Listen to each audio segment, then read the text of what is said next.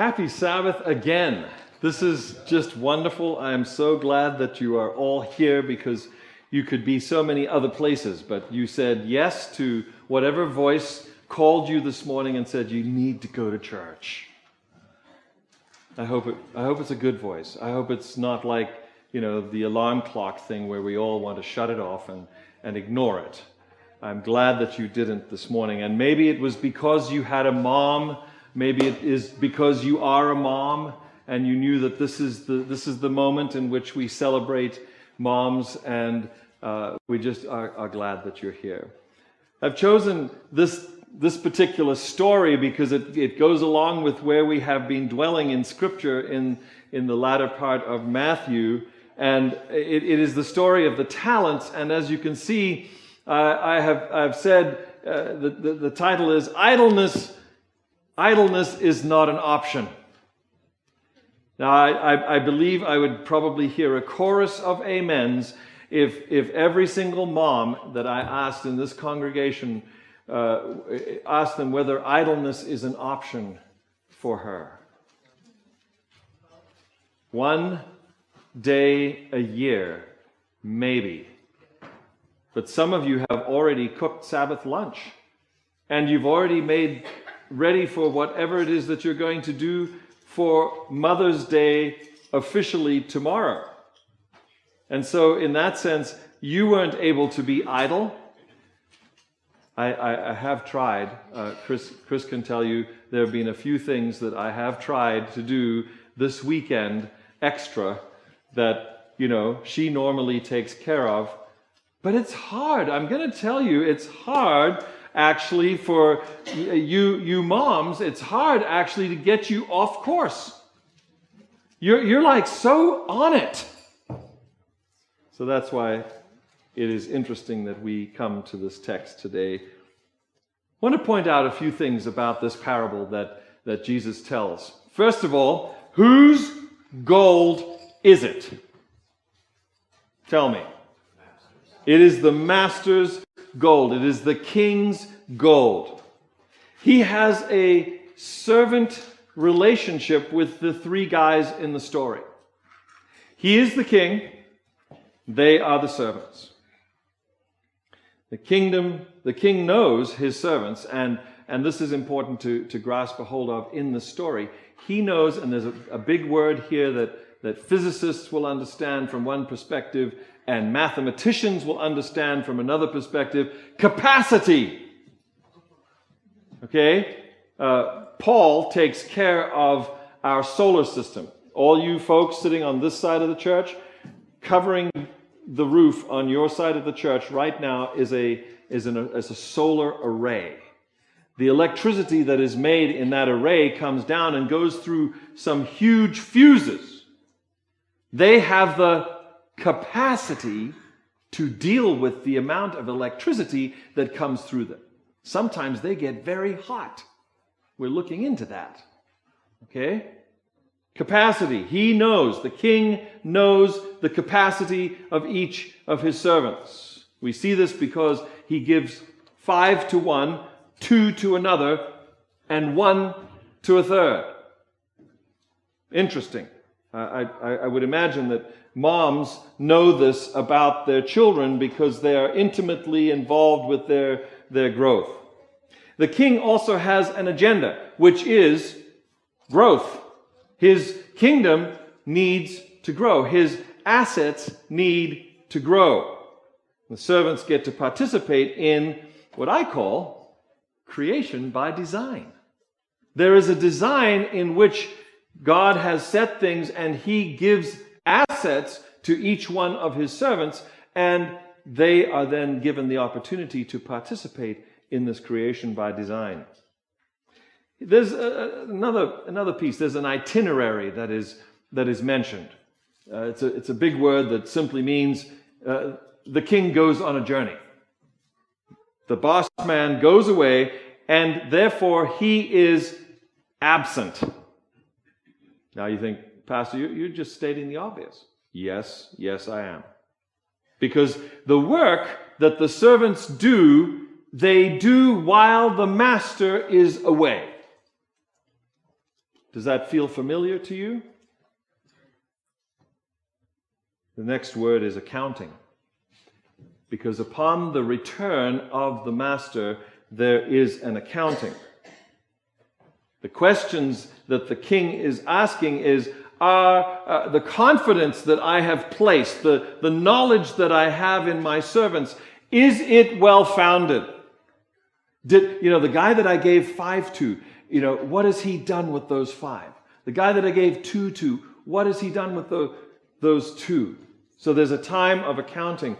And maybe the question is, have the servants achieved the goals of the mission that they were sent on? Well, there's a reporting that takes place. Not only an accounting, but an actual report is given. And I've always been interested in the fact that there's 100% increase. Similar to the story that Jesus tells about the wheat and the tares, or the seeds. The seeds, you have growth that is exponential. Growth that is unexpectedly high. And I've often wondered, really, does God expect that much? And is it okay for him to expect that much? But number 5, or the guy that's given 5, he makes another 5, and suddenly now there are 10. He's gone out, he's traded back and forth. He has made money. He's put his money into various options, and they have brought back a return on his investment. The same is true of the guy who has 2. He brings back 2 more. And this is all done while the master is out of sight. But as we look at this story today, I think that we can know that just like moms, out of sight does not necessarily mean that they don't know what we're doing. Children, I don't know why I didn't get an amen on that. Moms do have eyes in the back of their heads. They do. Okay, they see. So they have women's intuition. Gentlemen, if you've ever gone up against that, my advice is don't. They just know. How is it that they just know? I don't know. I'm not a woman. So, all of this action takes place out of sight of the king. The actions show several things that I think are very important for us to realize, that I believe Jesus is trying to teach with this particular parable. They show loyalty. They show commitment. They show desire and passion. And they show devotion to the king, to the leader, and in this parable we know we're talking about God. Love for the leader has developed belief and faith, and the belief and faith have borne action that have benefited the kingdom of God. The question the servants have on their minds is, have I represented well? Being a representative of the kingdom of God should be high on our desire to be a good representative, to be the one who helps the kingdom of heaven and with what we do. In fact, I would venture to guess that many of you might understand when I say that if we're asking for forgiveness for our sins, that we are checking on whether or not our relationship with God is what He wants it to be. Whether what we have done has represented that relationship correctly. That's why I'm talking today about loyalty and commitment and desire and passion and devotion. Have we had those? That's what's being talked about in this parable. At this moment of accounting and of reporting. There is a revelation of our attitude towards the king and of the servant's attitude towards the king. Here's what happens. He gets to number 3, servant number 3. And I want to thank the Gray family for stepping in for some of our other folk who were not able to make it today. Number 3 reveals a very, very negative attitude towards the king. Very negative attitude. Okay, we've heard many moms talk about, oh, you have such a bad attitude. Well, guess what? This is a parable in which Jesus is talking to the religious leaders of his day, to the church people of his day, and in his parable he is saying, there are some of you who have a bad attitude. You're not on board with the king. In fact, I don't know if you've ever thought of this, but it does strike me that his actions were subversive. It's a nice big word to say they were actually going against the king.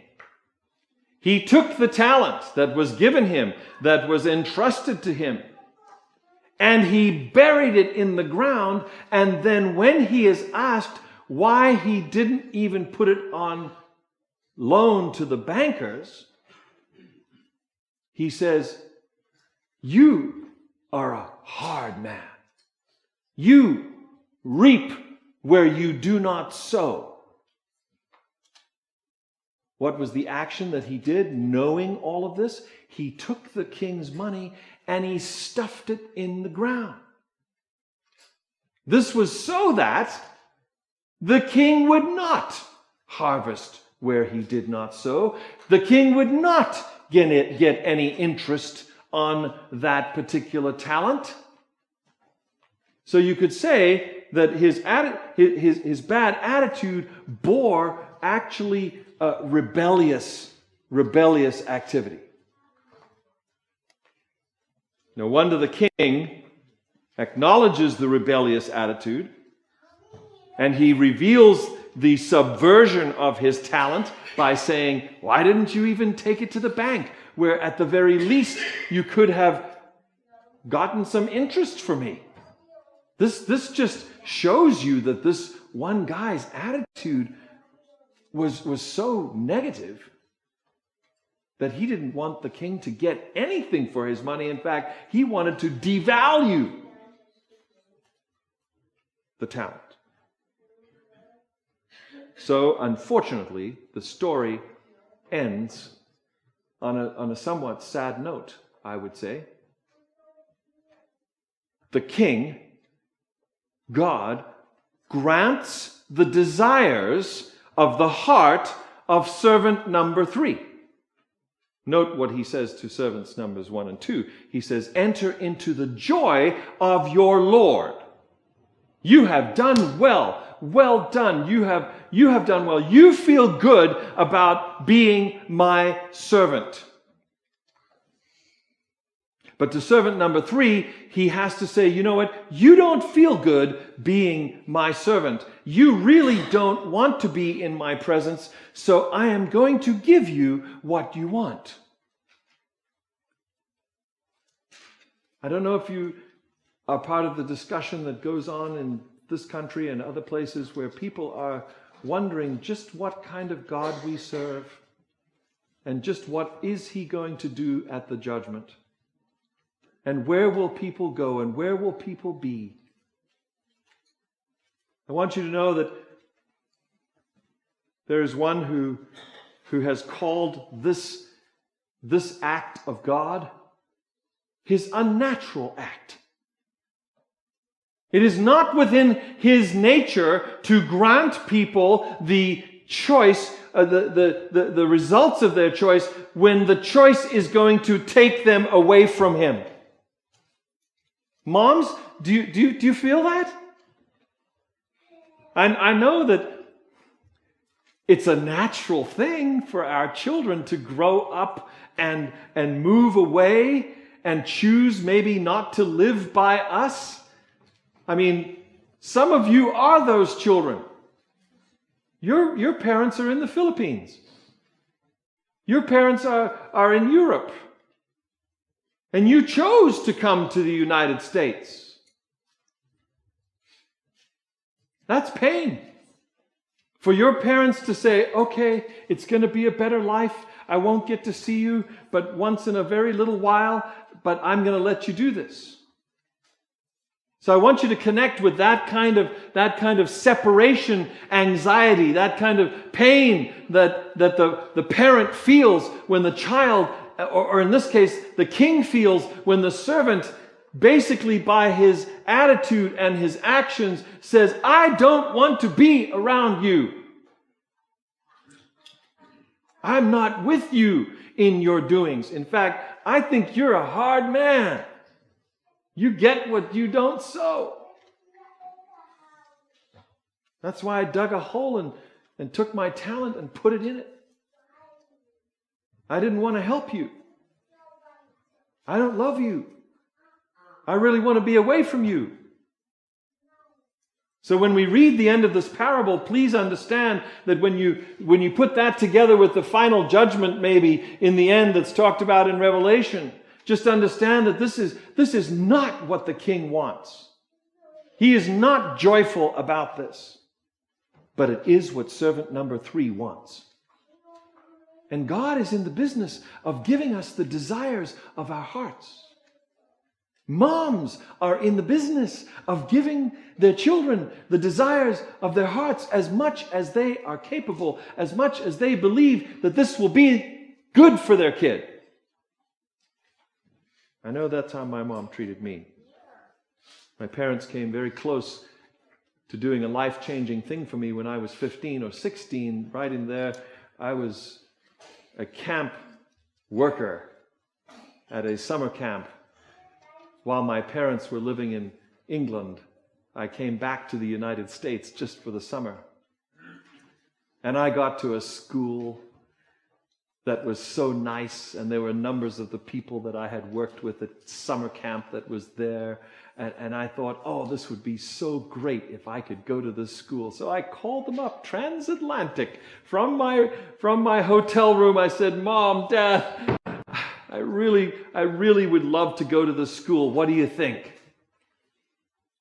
They said, we'll talk about it and we'll call you back.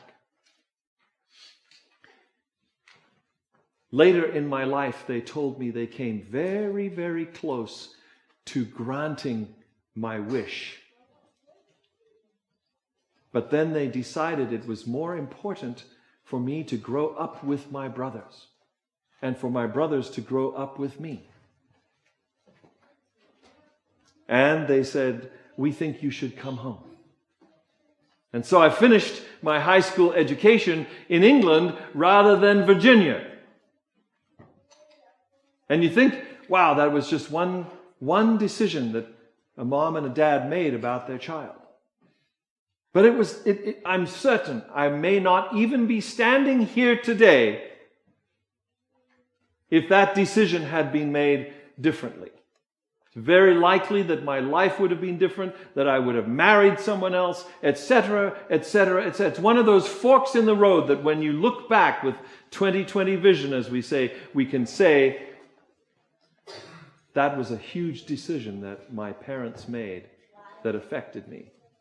We all have those stories, I believe, if we take time to look back. But this story helps us to see that as we place ourselves in the story as either servant number 1 or servant number 2, if we see that there are tendencies in our life to be servant number 3, on this Mother's Day weekend, I want you to know, please, the heart of God, which is not only male, but it is also female, because male and female created He them in His image. And that together this image produces other human beings.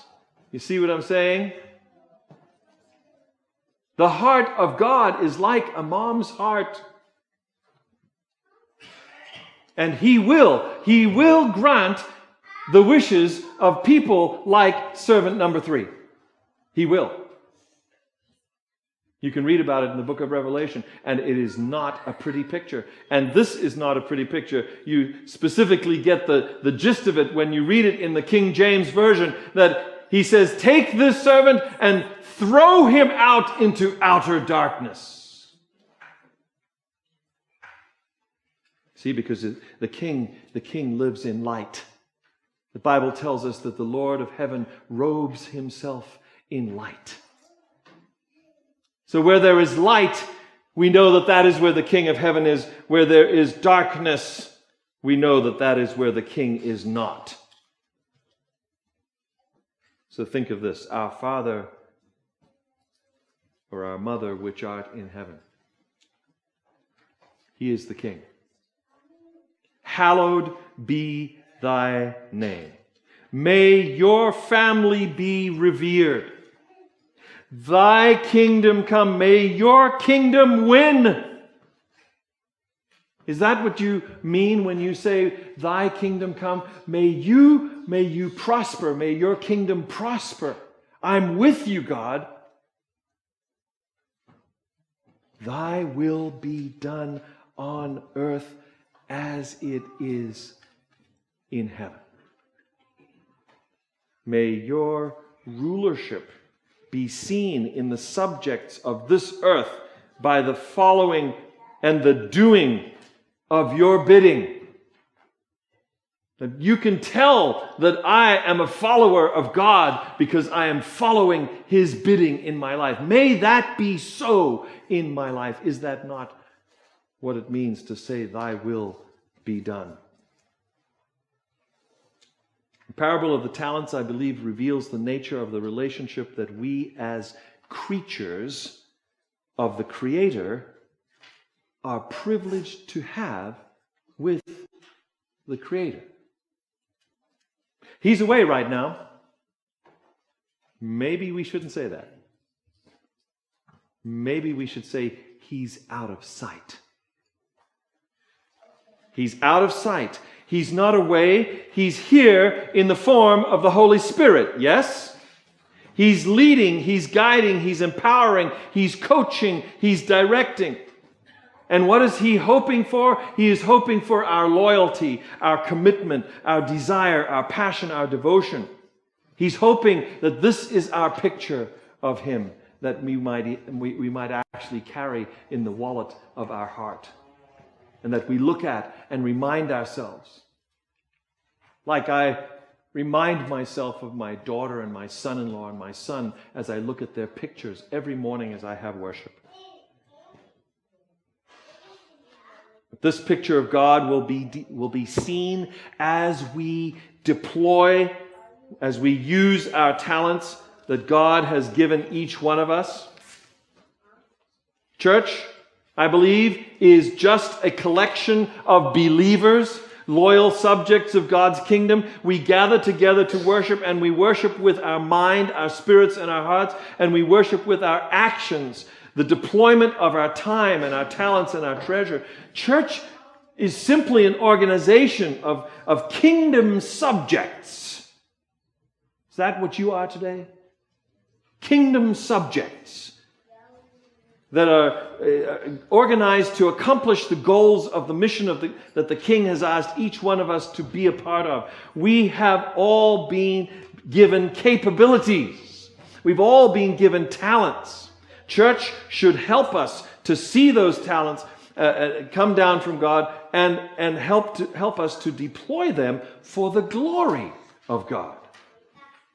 The growth of God's kingdom is to accomplish his agenda. Let's never forget that. Glory to the King, whose talents have been given to us to manage and to grow. So maybe a moment of introspection today would be good on Mother's Day weekend. Does the way that I am deploying, that I am using the talents that the King has given me, does that show my loyalty, my commitment, my devotion, desire, passion for the King and his kingdom? Does it? Or do I really care about the kingdom of God? I care about, maybe I care about my own kingdom. Maybe I'm saying to myself, look, I'm going to take care of myself. I really don't care what God wants to do.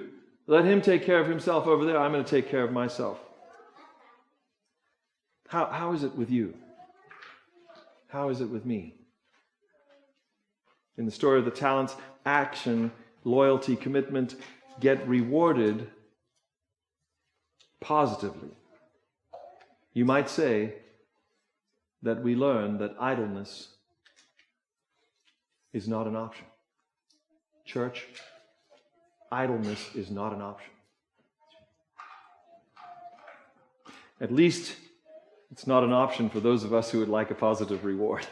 If you want that well done, thou good and faithful servant, like I want that well done, you spend your whole life being a servant of the King. What on earth do you expect at the end? I hope that you expect what I expect, and that is, enter into the joy of thy Lord. That's what I'm looking forward to. Moms, you lead the way. You are never idle. You're always busy. If it's not something in the home, it's something out of the home. We honor you this weekend because you are leading us to see the way that God would like us to be in this world today by how you take care of us, by how you love us as family and how you love the community, those around you that you reach out to. Gentlemen, it might do us well to read one of the texts again that we read today, Proverbs 31. And you don't have to put woman in there or wife. You can put any person of that persuasion in there. And let me tell you, they are the people who are going to get the well done. Because they have decided that idleness is not an option if you want to get the favor of the King. He loves us. The way that we love him back is to show our loyalty, our commitment, our passion for what he's doing in the world today. Amen.